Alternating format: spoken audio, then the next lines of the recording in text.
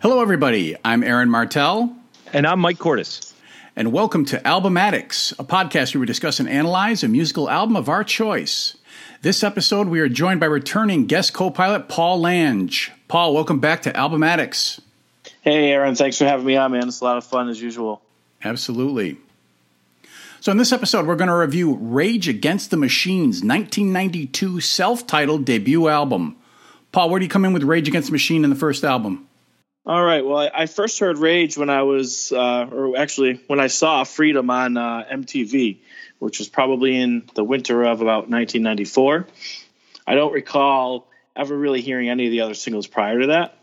Soon after I heard saw the video, I bought the cassette tape, which I actually still have and listened to it this week. But anyways, a neighborhood friend of mine, he also liked the album, and we listened to it all the time playing backyard basketball and things like that.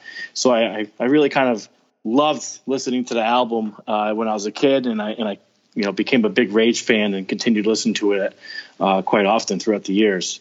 It was kind of pretty much the closest thing to like hip hop or rap that I ever would really listen to. And when I read the liner notes that said no samples, keyboards, or synthesizers used in making this record, I was like, no way, that's impossible. I think the album in general is a pretty good tribute to Tom Morello and his unique style and what he kind of brought to the world of heavy metal. All right, Rock and Mike. So, Paul, you made me feel really old. So I was a freshman. I was a freshman in college when this came out. So a friend of mine named Tim, I've known him since kindergarten. We go way back. We also worked at the same pizza shop together. He was really into hip hop. And so at that time, I was really trying to expand what I was listening to. He was getting me into like Eric B. and Rakim and De La Soul and hip hop and stuff. So I was really opening up my eyes. He was really opening up my eyes to with anything with different sounds to it or different textures. We would make pizza on Saturday nights, and in the shop we would listen to the STCC, Springfield Technical Community College radio, and we would listen to the Caribbean culture, and it was like reggae. So we were all over the place listening to stuff at this time. And him and I would go record shopping, and I heard, I think it was Killing in the Name, and found this used for like $8 and picked it up, and I still have that copy today. All right. I honestly can't remember the first time I heard of Rage Against the Machine, but I do know that it was well after this album came out, and I became aware that they were blowing up. I mean, somehow I heard the track Killing in the Name. Maybe it was MTV. MTV played it, right? Like edited? Yeah. Yeah, okay. Yep. So, eventually. Yeah. That must have led me to buy this CD, and after about a month of listening to it solid, I sold it back to the record store. I did not like it at all. And that basically ended my time with this band. So, Paul, when you said you wanted to review this record, my first thought was, oh no, man, no. But I decided to do what I try to do with each album I review for the podcast. I tried to wipe the slate clean and come to this record with fresh ears. I mean, it's been 2 decades since I've listened to this, and that's my starting point for this episode. Yeah, you even said to me, like, I hate Rage. I was like, well, we can do something else if you want. No, this is fine. Now I'll give you some basic facts about this record, as is from the band's Wikipedia page. Rage Against the Machine is a self-titled debut studio album by American rock band Rage Against the Machine, released on November 3rd, 1992 on Epic Records. It was produced by Garth Richardson and Rage Against the Machine and was recorded from April to May 1992 at Sound City Studios, Van Nuys, California. It reached number 45 on the U.S. Billboard 200 chart and is certified 3 times platinum by the RIAA. And here's the band's lineup card. We have Zach De La Rocha on vocals, Tom Morello on guitar, Tim Comerford on bass and backing vocals, and Brad Wilk on drums and percussion. There are additional musicians which we'll mention as we see fit. Also, all tracks are written by Rage Against the Machine.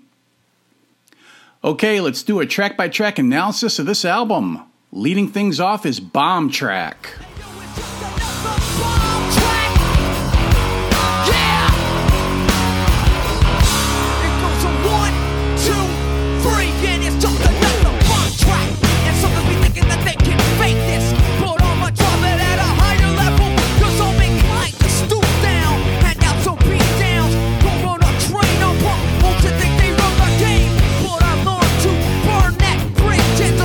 Those who compete at a level that's obsolete. It's Paul, what do you think? All right. I love the pace and energy to this song. It's a great choice for the opening track. It builds up to start, and when the drums kick in, it just rocks out. It gets you pumped up for sure. The riffs were composed by Rage Against the Machine bassist Tim Comerford. He also sings the chorus with De La Rocha. The bass and drums set a good groove. The main riffs are more of a normal metal style, I guess you would say. Not like Tom Morello's usual kind of scratching his guitar sound.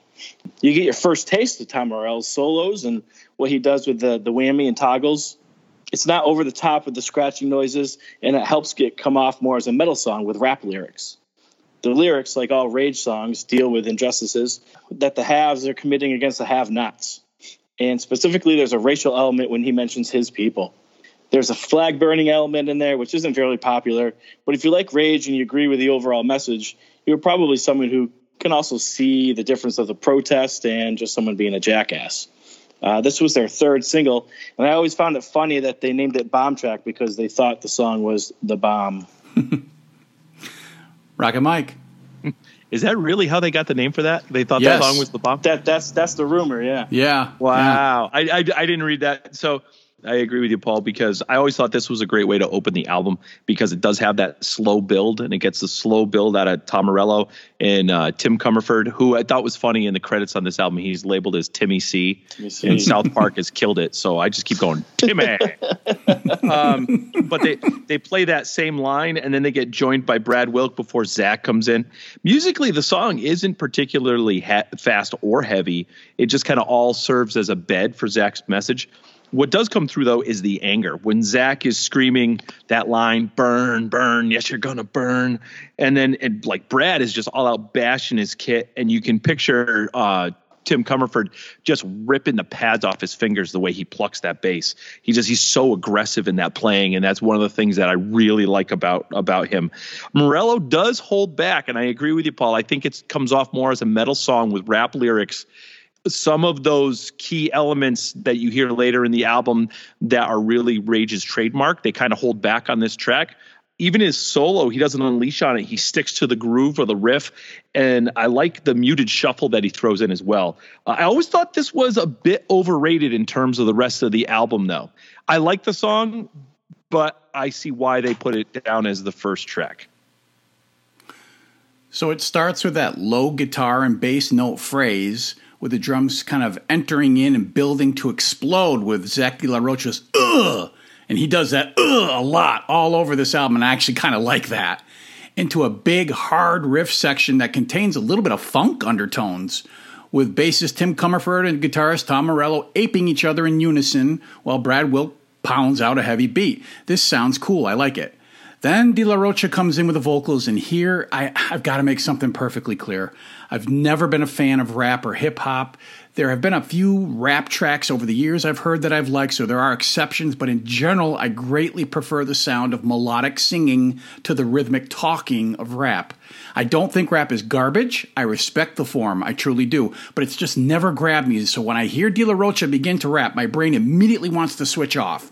Plus, his voice is higher pitched, and even though he clearly is very skilled at what he does, I can't help but think of a petulant 13-year-old when I hear him. Now, Rage is a very politically motivated band, and they hold a very negative view of the United States government and powers that be. Nearly all of their lyrics deal with this in one way or another. I interpret this one to be a condemnation of the forceful removal of Native Americans from their lands by European settlers, and De La Rocha is calling for a revolution against the white power structure and take them back. It's incendiary, I'll give it that. And if I focus more on the music than the vocals, I can digest it a little bit better. And as Paul said, this was the third single from the album. The next track is Killing in the Name. Some of those that work forces draw the same that burn crosses.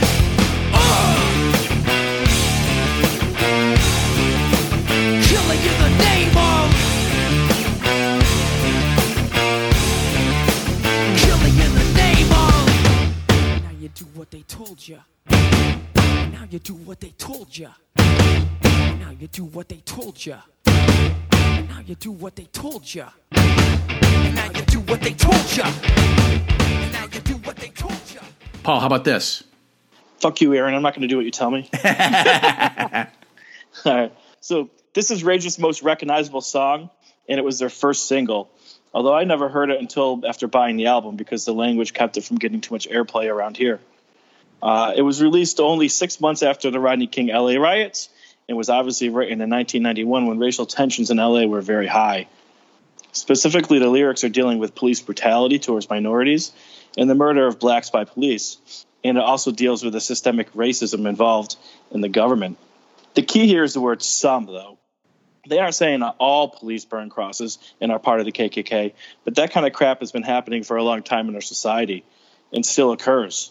It's the only song without lyrics on the sleeve, either because with only a few repeated lines it's rather easy to figure them out, or is it because the song kind of speaks for itself? I'd like to think the latter. The story I always heard is that Tom Morello created the heavier guitar riffs while teaching a one-on-one guitar lesson, and he stopped the lesson to record the riff. I love the back and forth feel, like the drums and bass are battling. Then the guitar comes in and it feels like a continuation of this back and forth. The main drum beat seems simple, and that's not a put down. Less is more in this case, and it serves the song. The groove is unmistakable. It makes you want to bounce. I love the energy. The tone that Tom Morello gets from his guitar, especially on the solo, is really cool. And he uses a lot of feedback and sliding to fill in the background, too. I love this song, and it's one of my favorite Rage songs. And who doesn't love the scream, "Fuck you, I won't do what you tell me." Rockin' Mike. So I saw an interview with Tom Morello, and you're correct. He was teaching a student detuning, and he downtuned that top E string and made it a D. And when he did, he played that riff, and he went, "Hang on a minute." And he used to keep a little cassette recorder with him, and he hit record, played the riff, and then went back to the lesson, and then brought the riff to the band. So that's completely. I just watched that interview today. That's the only reason why I know that. But I love you've got that funky bass broken up with some cowbell, baby. As I stated, yeah, I was like, Aaron's got to be in. It's got cowbell. There's a lot of cowbell. As I stated earlier, I'm pretty sure this is the song that put them on my radar. One of the things, obviously, that comes out is one reason was the anger in the lyrics, but the other was just the sound that you heard the band coming out, especially when it was just the three of them. Tim consistently plucks at the melody out of the song. Tom Morello, he's weaving in and out of clean riffing and feedback manipulation to give the song its hip hop hooks. And I love the shuffle and the pick slides under Zach when he's saying, "Now you do what they told you." With that whole thing, there's some really cool Morelloisms, I guess we could call them, underneath that stuff. And we've said before on other episodes, I love a good "fuck you" song. I was 18 when this came out, and that's when you're looking for a "fuck you" song. It hit me right between the ears, and I still love watching this one live. If you see him play it, and you just see these thousands of people pogoing up and down, screaming, "Fuck you, I won't do what you tell me." It's something cool to that, and it makes me feel not as old as I am. So I still like this song. Okay, I can admit I do like this. And this is the track I first heard that led me to buy the CD. This track's in your face, and the start and stop section where Zach says, "Now you do what they told you," it's perfectly designed to be chanted by a large audience. And I love what Morello's doing underneath, just like you said, Mike. The lyrics protest police brutality and systemic racism, and unfortunately the lyrics heavily resonate in 2020 as they did in 1992. I mean, Jesus. The riffs are heavy, but again, there's an element of funkiness to them that makes your body move. And Morello's solo has these effects on them that makes the guitar sound like a synthesizer, something that Morello's very much known for. It's part of his style. Of course, it all builds up to "fuck you, I won't do what you tell me," and it totally works. De La Rocha's man-child voice rises up to a scream, and he does sound pissed off when he's worked up like this. This was the first single that originally reached number 25 in the UK singles chart in 1993. But in 2009, English DJ John Mortar and his wife Tracy launched a group on Facebook encouraging people to buy this song in the week before Christmas to prevent the winner of the X Factor television show from reaching the number one slot in the UK for the 5th year running. And the campaign ended up being successful, and Killing in the Name was number one on the UK singles chart the week of December 20th, 2009. I think that's hilarious. That's awesome. Yeah. Metal fans are the best, huh? This is Rage Against the Machine's signature song. It's an anthem of defiance, and I really do love it. The following track is Take the Power Back. We gotta take the power back. Bam! Here's the plan, motherfucker. Go Sam's, get back. I know who I am. Race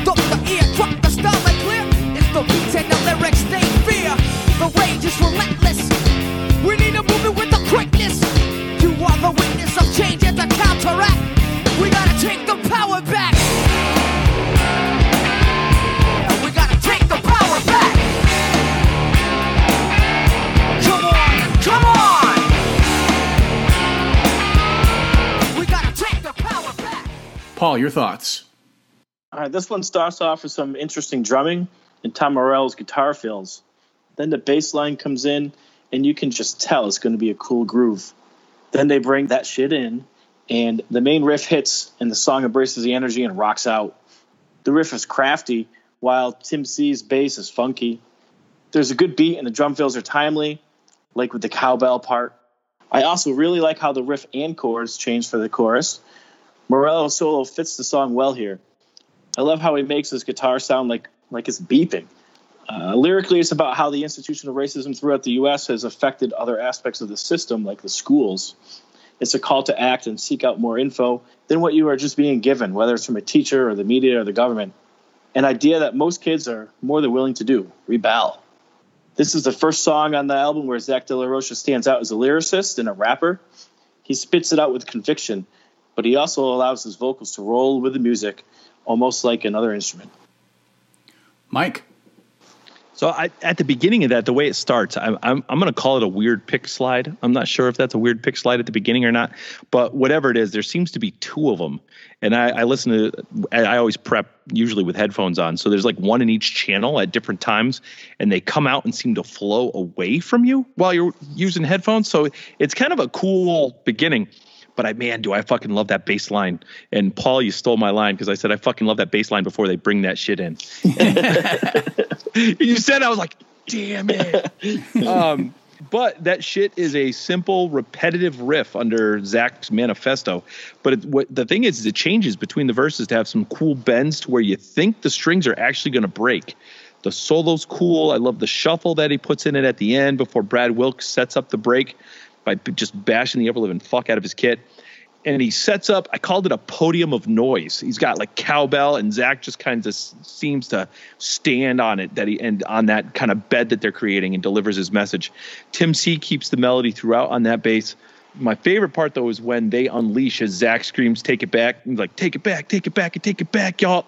And that is the mosh moment of the song for me. Oh, yeah. But one of the things, too, a song that it reminds me of, and they didn't ape anything at all, but it just kind of has that same, it just unleashes something, like they're holding back the whole time. And when he hits that mosh part, it reminds me a lot of White Zombie's Grindhouse a Go-Go.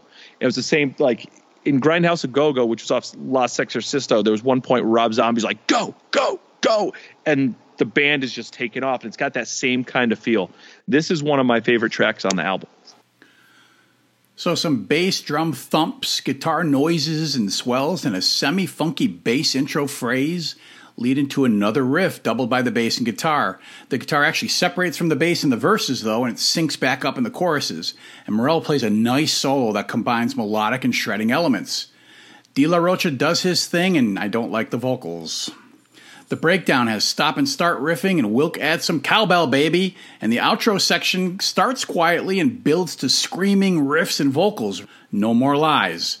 The lyrics deal with the way history is taught in American schools and the way history books are written, whitewashing and glossing over events that would shed a different light on the prevailing Eurocentric narrative that's always been in existence. There's a darker side to history that's not often emphasized in American education. Well, I do like some of what's going on musically. The next track is Settle for Nothing. Settle for nothing later. Settle for nothing now. And we'll settle for nothing later. If we don't take action now, we'll settle for nothing later. We'll settle for nothing now. And we'll settle for nothing later. If we don't take action now, we'll settle for nothing later.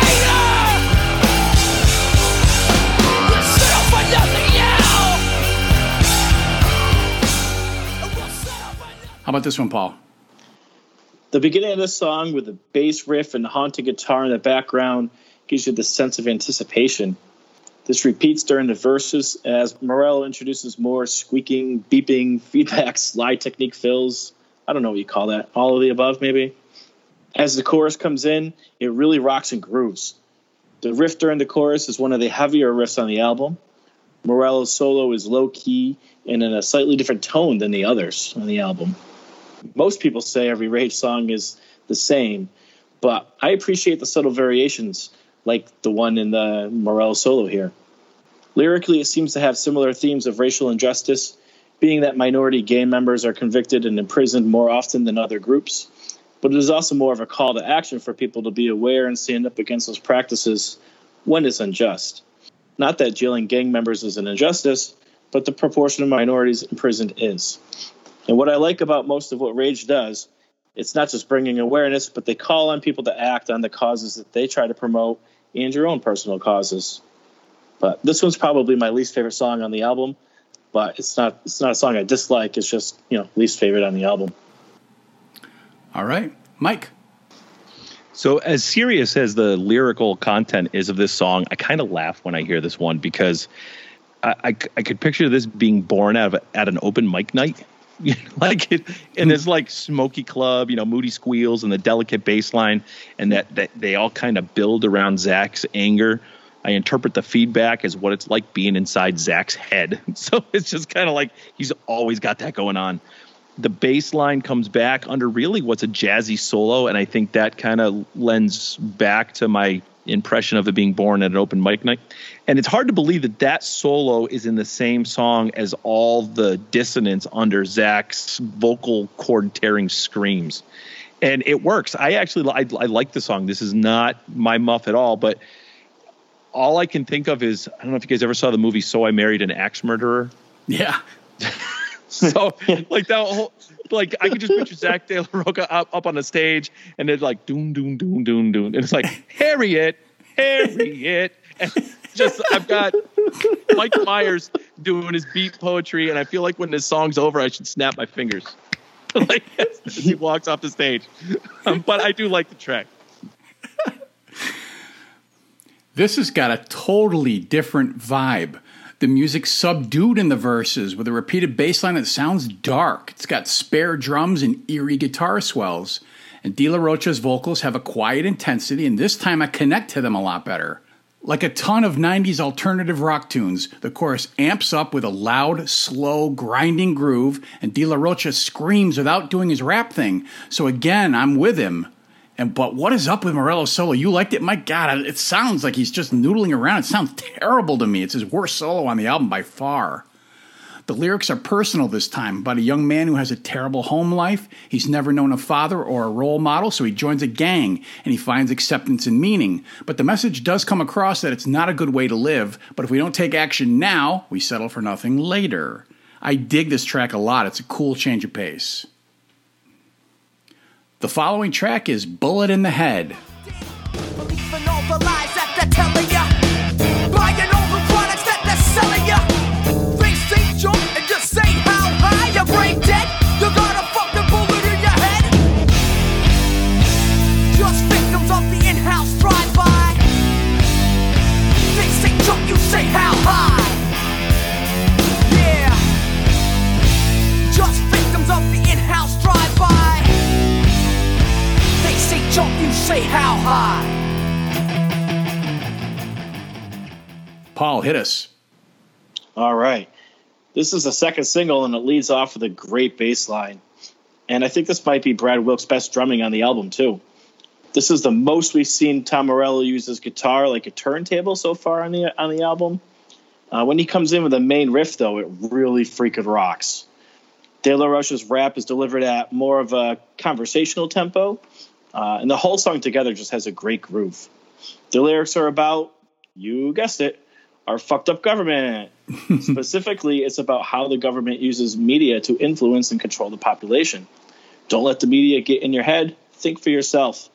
I like how the song wraps up quickly with a strong energy. Mike. So I think this one is a perfect example of Rage's power as a band. You got Tim Comerford and Brad Wilk. They laid down the perfect bed for Zach and Morello to go off on. Zach's lyrics, like you were saying, Paul, they're urgent and angry, but he's got them dialed back a little bit. And I think that allows Morello to kind of paint with his feedbacky arsenal and toggle switches that he uses. And that's all up until the 3-minute point, where we get a real chugger of a riff that breaks off for a pick slide, and then the rhythm section builds that tension for Zach just to unleash all of his fury. And as we open, it really just like opens a pit up. And as we open it up, there's kind of like a little stutter step from Brad Wilk on the drums, and then all of a sudden, whatever club they're playing in is now completely decimated because all the kids named Kyle punched the hole in the drywall and ripped the place up. So this is another classic. Comerford plays another bass intro, and then it goes into a very hip-hop flavored track with the guitar making weird noises. Morello is known for utilizing effects to make his guitar sound like keyboards or disc scratching and other different kinds of sounds. Here he's using a Digitech pitch shifter and a wah-wah pedal. I admit that it's innovative, but other than a cool gimmick, it doesn't do a whole hell of a lot for me. I mean, most of the time, I want the guitar to sound like a guitar, not a synth. The chorus has a low, mean-sounding riff, and it sounds good, and the solo is more guitar weirdness. It's cool, but it makes me think more of hip-hop than rock, which I suppose it's what they're going for. De La Rocha does his thing, and I don't like the vocals. Lyrically, I'm picking up a criticism of American propaganda in the media and how the population are blinded by materialism and just conform to what the government and corporate power structure wants, even comparing it to Nazi Germany. Just victims of the in-house drive-by. They say jump, you say how high. The end of the track has a quiet breakdown section that features De La Rocha saying softly, a bullet in your head, and it builds up in volume musically and vocally until he's screaming again. And I didn't care for this one at all, really. It didn't do a whole lot for me. It's too hip-hop flavored for me. This was the second single that reached number 16 on the UK singles chart. The next track is Know Your Enemy. You got to know. And when I say go, go, go, amp up and amplify, defy. I'm a brother with a furious mind, action must be taken. We don't need the key, we'll break it, something must be done. About vengeance or rage and I'm done. So rip the mic, rip the stage, rip the system. I was born to raise against no fist in your face in a place and I'm about to stop clearly. Know your enemy.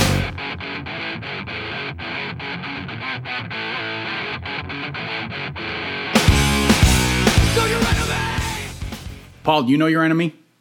I think so. So, I love the way Morello makes his guitar sound like a synthesizer for the intro riff. Then the song is straight up metal. The riff builds each time. Both the main and secondary riffs were written by Comerford on an acoustic bass. The drum beat brings you right into the energy of the song. The bass has a good bounce to it. I think I read that he uses a slap bass style. The bridge features Tool vocalist James Maynard Keenan on the vocals, and also Jane's Addiction's drummer Stephen Perkins plays some extra drumming in the background. The lyrics are anti-war and anti-establishment at their finest. The thing with Rage is there's always some injustice to rally against, and they are pointing out here that the system is set up for some to succeed and for some to fail. And if you toe the line, you may succeed, but are living a lie. They say, fuck that, and make it so that the system promotes equality as well as the intended ideals, as opposed to what has resulted with racism, hypocrisy, and all the other ills that he lists at the end of the song. Mike? So I know my enemy, and they're Nickelback fans. No, seriously, I that toggle switch at the beginning that he does with the I think that's cool. I really like how he does that. And I think one of the reasons why I like it so much is because it really goes in. This is probably my favorite straight ahead Morello riff of all time. You know, so that's for me like, okay, this is what I want to hear out of you. I like that riff a lot. And he doesn't overdo it with that toggle at the beginning. So I like that. And the other thing I like about it, it's actually kind of slow and deliberate under the verses, similar to in Take the Power Back. But it's a straight ahead chord riff between the verses. And I've mentioned it on previous episodes. I love it when a band knows to get the fuck out of the way for the riff, which they do here to perfection. They just stop, let that riff take over. And which is, that's not a hip hop band that does, you know, that's not a hip hop act that does that. That's somebody who's got their feet planted in metal and hardcore and things of that nature. That slow and deliberate feel extends beyond the riff to the rhythm section. Again, Tim Comerford, he's got that angry, thick pluck to his playing that is really at its pinnacle as he plays the melody under the solo, which is the complete tits, by the way. Then the band gets out of his way for him to come in with that bass riff so he can build it back up and hand it back over to Zach. Maynard, I think it's a great guest performance. Because it really fits the song. And obviously we know Zach can't sing. So they needed someone to deliver that, which I think he actually did a really good job on it. And this is my absolute favorite, not only my favorite song on the album, this is probably my favorite Rage Against the Machine song out of everything they've ever done. Okay. The intro features Morello using his toggle switch to create a tremolo effect over Comerford's slap bass. And then we get an up-tempo main riff written by Comerford that to me kind of resembles the Edgar Winter Group's Frankenstein. And then it settles into another heavy secondary riff in the verses, again written by Comerford, while De La Rocha raps the lyrics, which I don't like. The bridge slows the tempo and features Maynard James Keenan from Tool on vocals, and he's just kind of droning in a monotone until he gets a final scream. This section also has Stephen Perkins from Jane's Addiction on added percussion, and Perry Farrell from Jane's Addiction was supposed to sing it, but he didn't show up, so they got Keenan as a last-minute replacement. The solo finds Morello using the Digitech whammy pedal harmonizer and the toggle switch, and it sounds weird and cool. The lyrics again slam the American government, and authority must always be questioned. The band breaks down into a false ending, then restarts the verse riff with De La Rocha saying, "Come on, yes, I know my enemies. They're the teachers who taught me to fight me. Compromise, conformity, assimilation, submission, ignorance, hypocrisy, brutality, the elite, all of which are American dreams," with De La Rocha shouting even after the music stops. Now, the political stuff doesn't bother me. It's just how it's delivered that doesn't do it for me. The following track is Wake Up.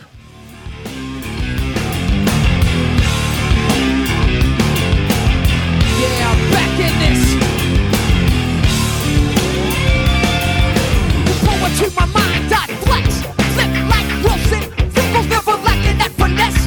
What do I got to do to wake you up? To shake you up, to break the structure up. His blood still flows in the gutter. I'm like taking photos. Mad boy kicks open the shutter. Set the groove, just thinking move like I was crashes. From the stutter, stepped in, bomber left upon the fascist. Yeah. Paul, what do you think? This one rocks right from the get-go. I love it. The riff is unique, and the bass and drums give it a groove right from the start. The second riff has this cool echo sound to it, or it's not an echo, but I don't know, like it was recorded in like a Howell bucket or something. I don't know. It has just this cool sound to it. I don't know how to describe it, but an echo is the best I could come up with. The bass line during the breakdowns is funky as hell. Morell's guitar fills are crafty and funky as well. I like his synthesizer sound that he makes. And the song sounds a lot like a Tool song with the tuning, but also with the arrangement. The lyrics, surprise, surprise, deal with racism within the American government and the federal law enforcement agencies. The band is asserting that these agencies targeted and tried to prevent and even assassinate black leaders. Wake up to the reality that the government, instead of helping people, has purposely kept the people down. Mike? All right, so it's got that riff at the beginning reminds me almost got a Kashmir feel to it. Yes. There's like a just a Kashmir tone. Yeah, I get that. Yep. But before Morello's siren like wail and another cool riff, for me though, the hook is that fucking porn music that he plays under the verses. It's like, I always thought that like the People's Court theme song would be perfect porn music, but yes, like I think this would work as well. And it's got that straight ahead riff between them. Morello also punctuates Zach's verses with little kind of Morellian flourishes. The solo has more toggle switch work. That sounds like it was filtered through a kazoo, though. It's got a weird tone to it. And before both Morello and Tim Comerford play that riff with urgency, before Zach gives himself an aneurysm while he's yelling, "Who put the price on his head?" And then the song drops out for that Kashmir riff to come back. And we think it's winding down, but then we hear Zach reading a memo from J. Edgar Hoover. But that last minute, that could be 2020 set to music. I like the song. It just, everything is hitting you, especially this year has been crazy. So this is... It's definitely resonating. And the podcast has added a new word to the English language, Morellian. I like that. That's right, Morellian. The intro riff sounds cool, almost Zeppelin-esque, along with Morello's tremolo picking over the top. Then Comerford's bass introduces the main riff in drop D tuning, and the band grooves on it while De La Rocha does his thing, which I don't like. Lyrically, it's about leaders of racial movements and how when they speak up against the government, they end up assassinated, specifically referencing Martin Luther King and Malcolm X. De La Rocha clearly believes a government conspiracy is behind it, and he's trying to wake up the people to this. Musically, it has multiple sections. The solo section sounds like Morello might be using a talk box along with his toggle switch. Bluck. I don't know if he actually is, but it kind of sounds like it to me. I think you referred to it as a kazoo. Yeah. Kazoo. Yeah. I'm hoping that's actually what it was. Then the music goes double time with a and a quiet passage with Wilk beating on the toms and De La Rocha quietly saying, "I think I heard a shot." Then the intro riff returns while De La Rocha yells, "I think I heard a shot." Then a new section with Wilk rolling on the snare, quiet bass and guitar, and De La Rocha reciting an FBI memo from Director J. Edgar Hoover about neutralizing a black nationalist leader. It all builds up to the main riff blasting out and De La Rocha screaming, "Wake up!" over and over. This song was a live favorite where De La Rocha would make different political speeches in the quiet sections. This one, there's parts I dig about it and parts I don't, and I don't know. The next track is Fistful of Steel. Speak the sounds, but speak in silent voices. Like radio is silent, though it fills the air with noises. Transmissions bring submission. You want to be unreal. Then Mad Boy grips the microphone with a fist full of steel.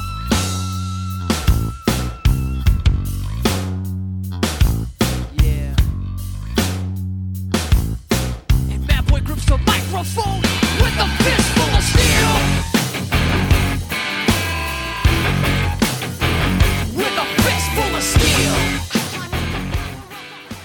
You like this one, Paul? Yeah, I do like this one.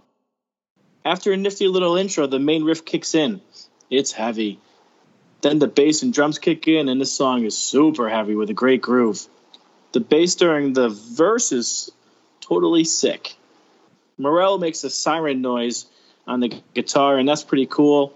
And the scratching he does during the bridge is mesmerizing. The solo is pretty straightforward, though.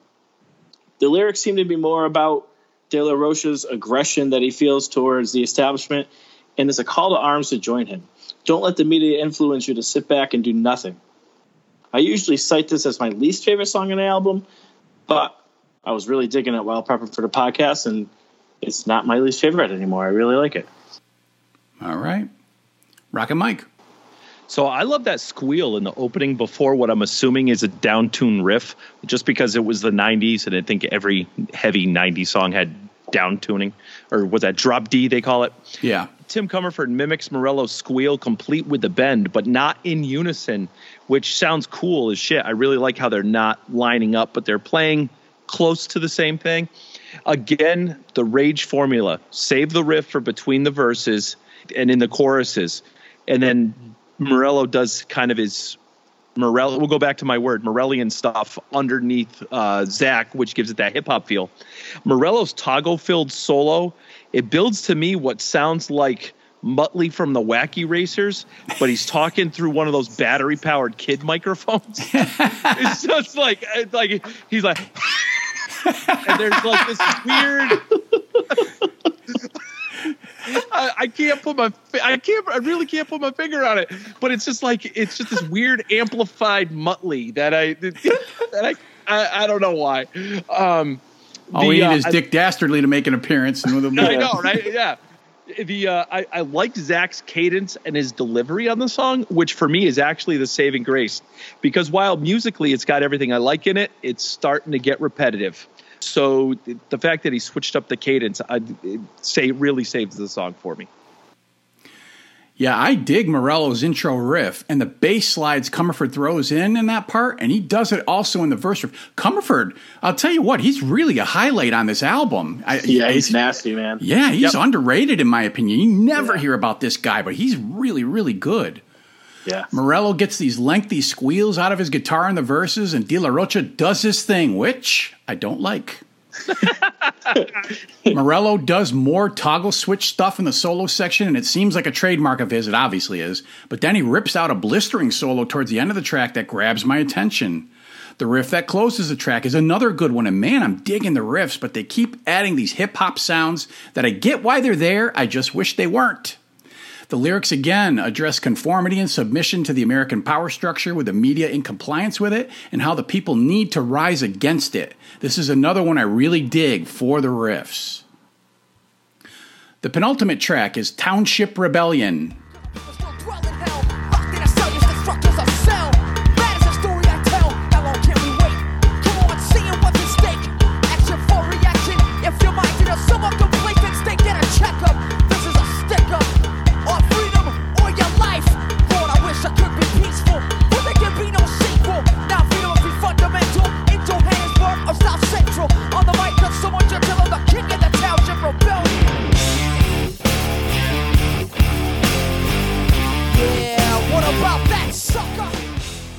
What do you think, Paul?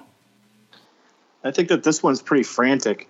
The main riff kicks it off, but only briefly. And then we go right into the verse with this nasty, constant hypnotic bass line and Morello making more siren sounds. The drumming is hip-hop influenced, almost like there's some dude with buckets and pans on the street corner. But the riff is heavy and the rhythm is tight during the chorus. The guitar solo parts are full of Morello's tricks.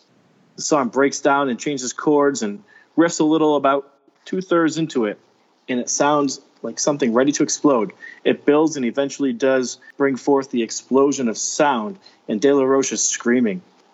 Lyrically, it's mostly about the social injustices and calling connections between the apartheid in South Africa and the conditions in American cities like South Central LA. Most of us like to think that the injustices we see throughout the world are awful and that it doesn't happen here, but we know that's not really true. Rockin' Mike. All right, so I put this was a cowbell and a bumblebee at a rave. And Paul, man, that's twice I actually have written down. So I put, we've heard this main riff before. It has all the signature sound, except for the frantic tick, tick, tock to the rhythm section. Oh my God, I'm on a podcast with two Saint Anger fans. Holy fuck. You are. Mike, when I wrote that as frantic, I actually thought tick, tick, tock, and I'm like, I'll piss Aaron off if I say that. Holy shit, it's 2 against 1. This is ridiculous. I actually wrote it out. But for me right now in the album, we've done it all before. Somebody did something bad, somebody else is mad about it, and we're going to do a toggle switch solo, and it just doesn't seem as original as the other tracks, even though I've heard it before. So this one is Mike's Unimpressed Fluffy Fuckery. Comerford's bass sounds like a buzzing bee. I picked that up too.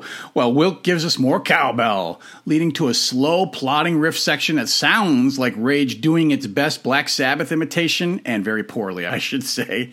I haven't talked about Brad Wilk much, but he's a solid drummer. His playing style isn't complicated, but he does little subtle rhythmic things that you'd notice if he didn't do them. He's a decent player. De La Rocha does his thing, and I don't like it.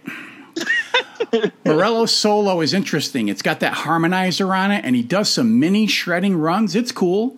The lyrics cover familiar territory. I'm kind of echoing what you said, Mike. Societal structure holds the people down. Religion plays a role in this as well. It's another call to action. Why stand on a silent platform? Fight the war, fuck the norm. He wishes he could be peaceful, but look where that gets you. De La Rocha then lets out this growl that with his little kitty voice, he sounds like the cub in the Lion King trying to roar like his daddy. That all you got, Simba? Oh my God, it's adorable. To me, this is the least interesting track on the record, too, and it's Aaron's Stinky Stinker. And that brings us to the final track, Freedom.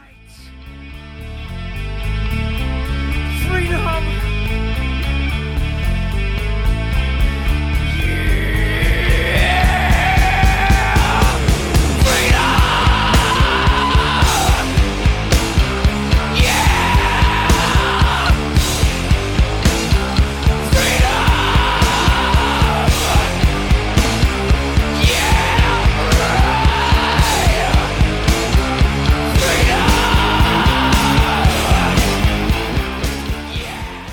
How about this last one, Paul? This one's my favorite song of the whole album. It's actually probably my favorite Rage song of their whole catalog. I love the line, "Anger is a gift." It's also probably one of my favorite music lines of all time, lyrical lines of all time. You can fit it in so many different ways. But the main riff kicks this one off, and it's heavy. The bass and drums, again, create this cool groove that makes you want to thrash. The bass during the verses just throbs, and the drums fill in creatively. Then it all crashes together, and I love that organized chaos. Morello's solo is simple and effective. Lyrically, it's just saying, how free are we? The government tries to control a lot of what goes on. Use your anger as a gift to join Rage and rebel against the system. It all builds up again with some drum rolls and a breakdown. Then the band explodes into a climactic finish with De La Rocha screaming along with them. I fucking love it. Mike? You're 3 for 3, Paul. You must have saw my notes ahead of time. I was cheating. Yeah, he must have been. So I thought this was a cool way to bookend the album, to both start the album and end the album with a single. I thought was a nice touch. So this has that signature Rage structure with the groove riff to fill between the verses, like I've been talking about. It's got a little bit different. It's got some wood, seems like wood block percussion in different parts. Another propelling bass line by Timmy. And I put in there too one of my favorite lyrics of all time, "Anger is a gift." I shit you not. I used to quote it all the time. I'd be ranting or raving about something somewhere, probably working. They're like, "Why are you so mad?" I'm like, "Anger is a gift." I would throw that in everywhere. But yeah, I think if I remember right, the video was about Native American Leonard Pelletier and and FBI agents, on the reservation. And so they used that as kind of their platform to bring out even additional topics. And I believe even the backdrop when they recorded this, it said "Free Leonard Pelletier" behind the band. So this was probably, I'm thinking, second song I heard. Like I said, I think I had the album at this point, but this is also one of my favorite Rage songs of all time too. And honestly, it's for that line. I just think that's such a cool line. "Anger is a gift," because you could have so many conversations with somebody just based on those 3 words and kind of what it means to you. So I think it's a great way to end the album. Right back into another mid-tempo riff that sounds like all the other mid-tempo riffs on this album to me. The verses have some woodblock percussion, and I kind of like the guitar Morello plays over the staccato bass while De La Rocha does his thing, and I don't like that. I read that the lyrics are inspired by Leonard Peltier, a Native American indigenous rights activist who, as of 2020, has spent the last 43 years in prison for aiding and abetting the murder of 2 FBI agents in 1975 on the Pine Ridge Indian Reservation in South Dakota. The indictment and conviction was very controversial, and Peltier has been asked for clemency by human rights groups as well as by some political figures even. Then the music drops out. De La Rocha whispers, "Anger is a gift." Fantastic line. I agree with both of you. And suddenly in the next section, everything speeds up. The drums crash and the bass and guitar create some organized chaos. The solo is quite restrained and tasteful. Morello doesn't even do much. And we get another connective riff passage to the last verse in fast sections with De La Rocha growling again. Take it easy, Simba. Then for the outro, we have an ascending guitar and bass line that gains in volume as De La Rocha whispers "freedom" and then builds up to a growl, again, which has me cracking up so much I missed the first few times he screams "freedom." We get a trash can ending and guitar feedback, and then it's over. Thank goodness. Now that the track by track is finished, we'll give our final thoughts and album ratings. For you new listeners, the rating is a 0 to 5 system, with 5 being a favorite album of ours, all the way down to a 0, which got trampled in a township rebellion. Paul, what are your final thoughts on Rage Against the Machine's debut? All right, so I think that Rage is an acquired taste, at least lyrically and with the rap rock format. Good or bad, that style came of age in my teen years, and well, you just tend to like the music in your teens that your parents hate. So for the most part, I dig a lot of that stuff. But Rage is a step above all that, in my opinion. I know nothing about playing guitar, and maybe it's actually way easier to make a guitar sound like a scratching record than it is to play more traditionally. But if it is, I don't see too many copycats out there. So I think Morello here is really groundbreaking.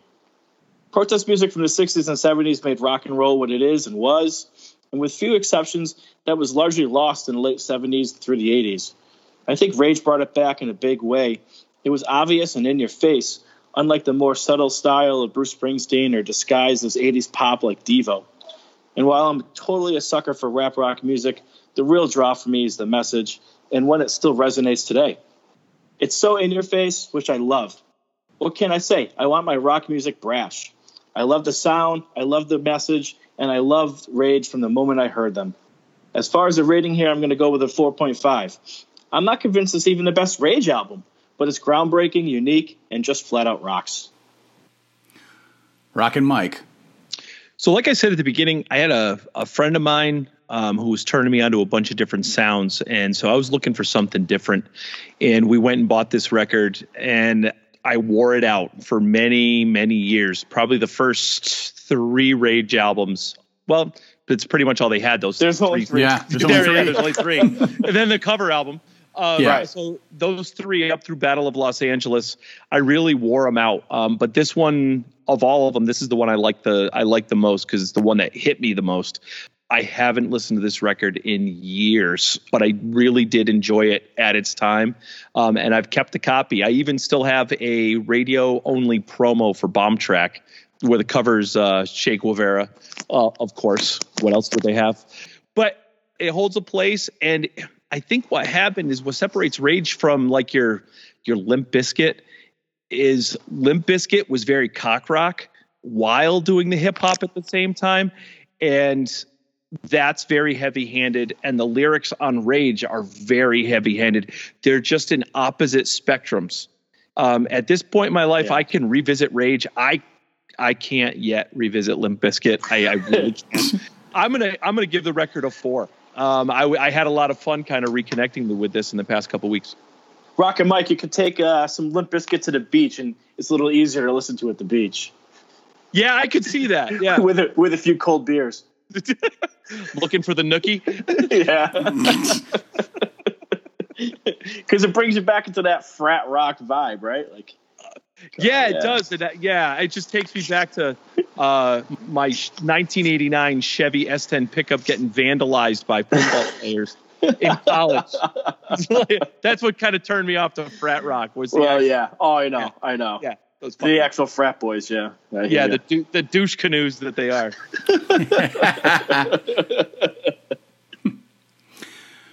Rage Against the Machine formed in 1991 when former Lock Up guitarist Tom Morello joined forces with childhood friends Tim Comerford and Zach De La Rocha, who had been in the hardcore punk band Inside Out. Morello contacted Brad Wilk, who had unsuccessfully auditioned for both Lock Up and Pearl Jam, to take the drummer's chair. The chemistry was immediately apparent, and the band named themselves Rage Against the Machine after a song De La Rocha had written for Inside Out based on a phrase coined by record label owner and zine publisher Kent McLeod. On October 23, 1991, Rage played its first gig at the Quad of California State University, Northridge, playing heavy guitar-driven music with angry, politically charged rap vocals. Most of the tracks that would appear on their first album were put down on a 12-song self-released cassette, and it garnered interest from several major record labels, with the band signing eventually to Epic Records. The self-titled debut album appeared in late 1992 with a cover featuring a 1963 photo of the self-immolation in Saigon of a Buddhist monk who was protesting the U.S.-backed Vietnamese government and its oppressive policies toward Buddhism.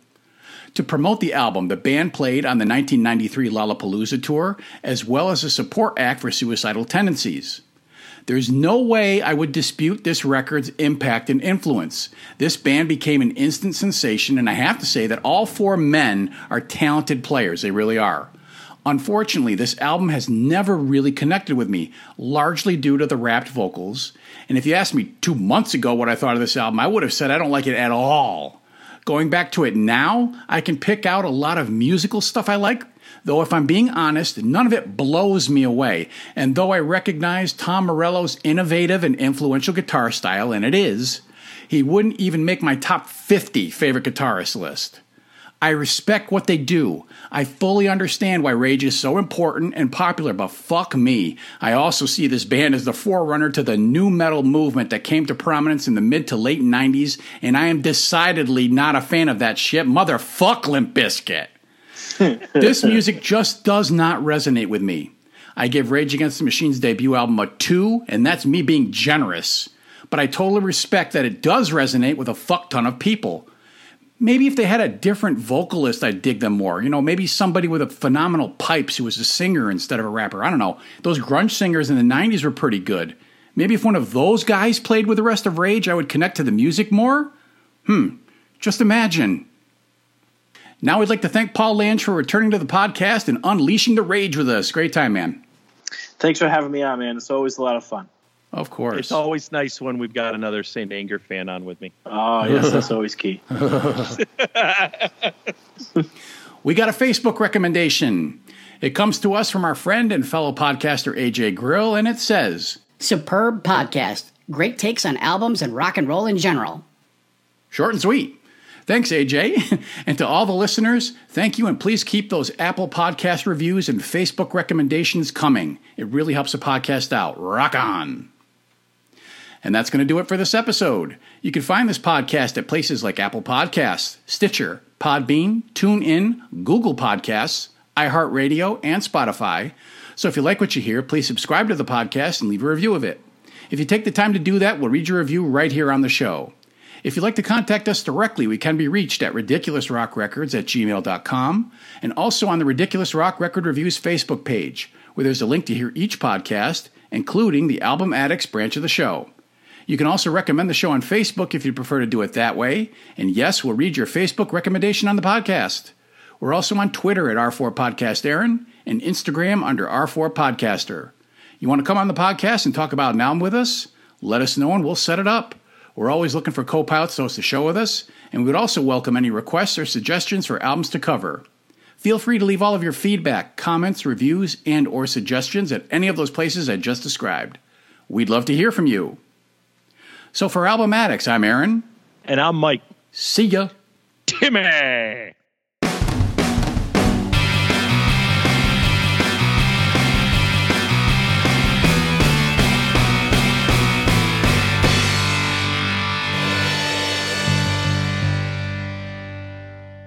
Simba, you deliberately disobeyed me.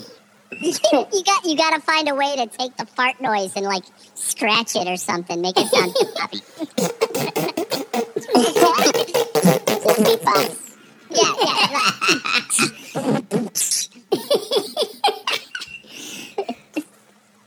On October 23rd. On October 23. Is it 23 or 23rd? God, I don't even know what the fuck I'm saying. You said 23. Third. I'm glad it's not only me today, Aaron. Oh man, I'm off my game. Yeah, October. Yeah, all right, Jesus. All right, 23rd. My goodness, I don't even know the English language anymore. It's because I made you do an album you hate. I know. I did drive. What the hell, dude? Are you feeling frantic? I hear a little Saint Anger in your voice, Aaron. Oh, man, I'm ready. I'm angry. Hey, what do you hate more, Saint Anger or rage? Saint Anger is a gift. Well played.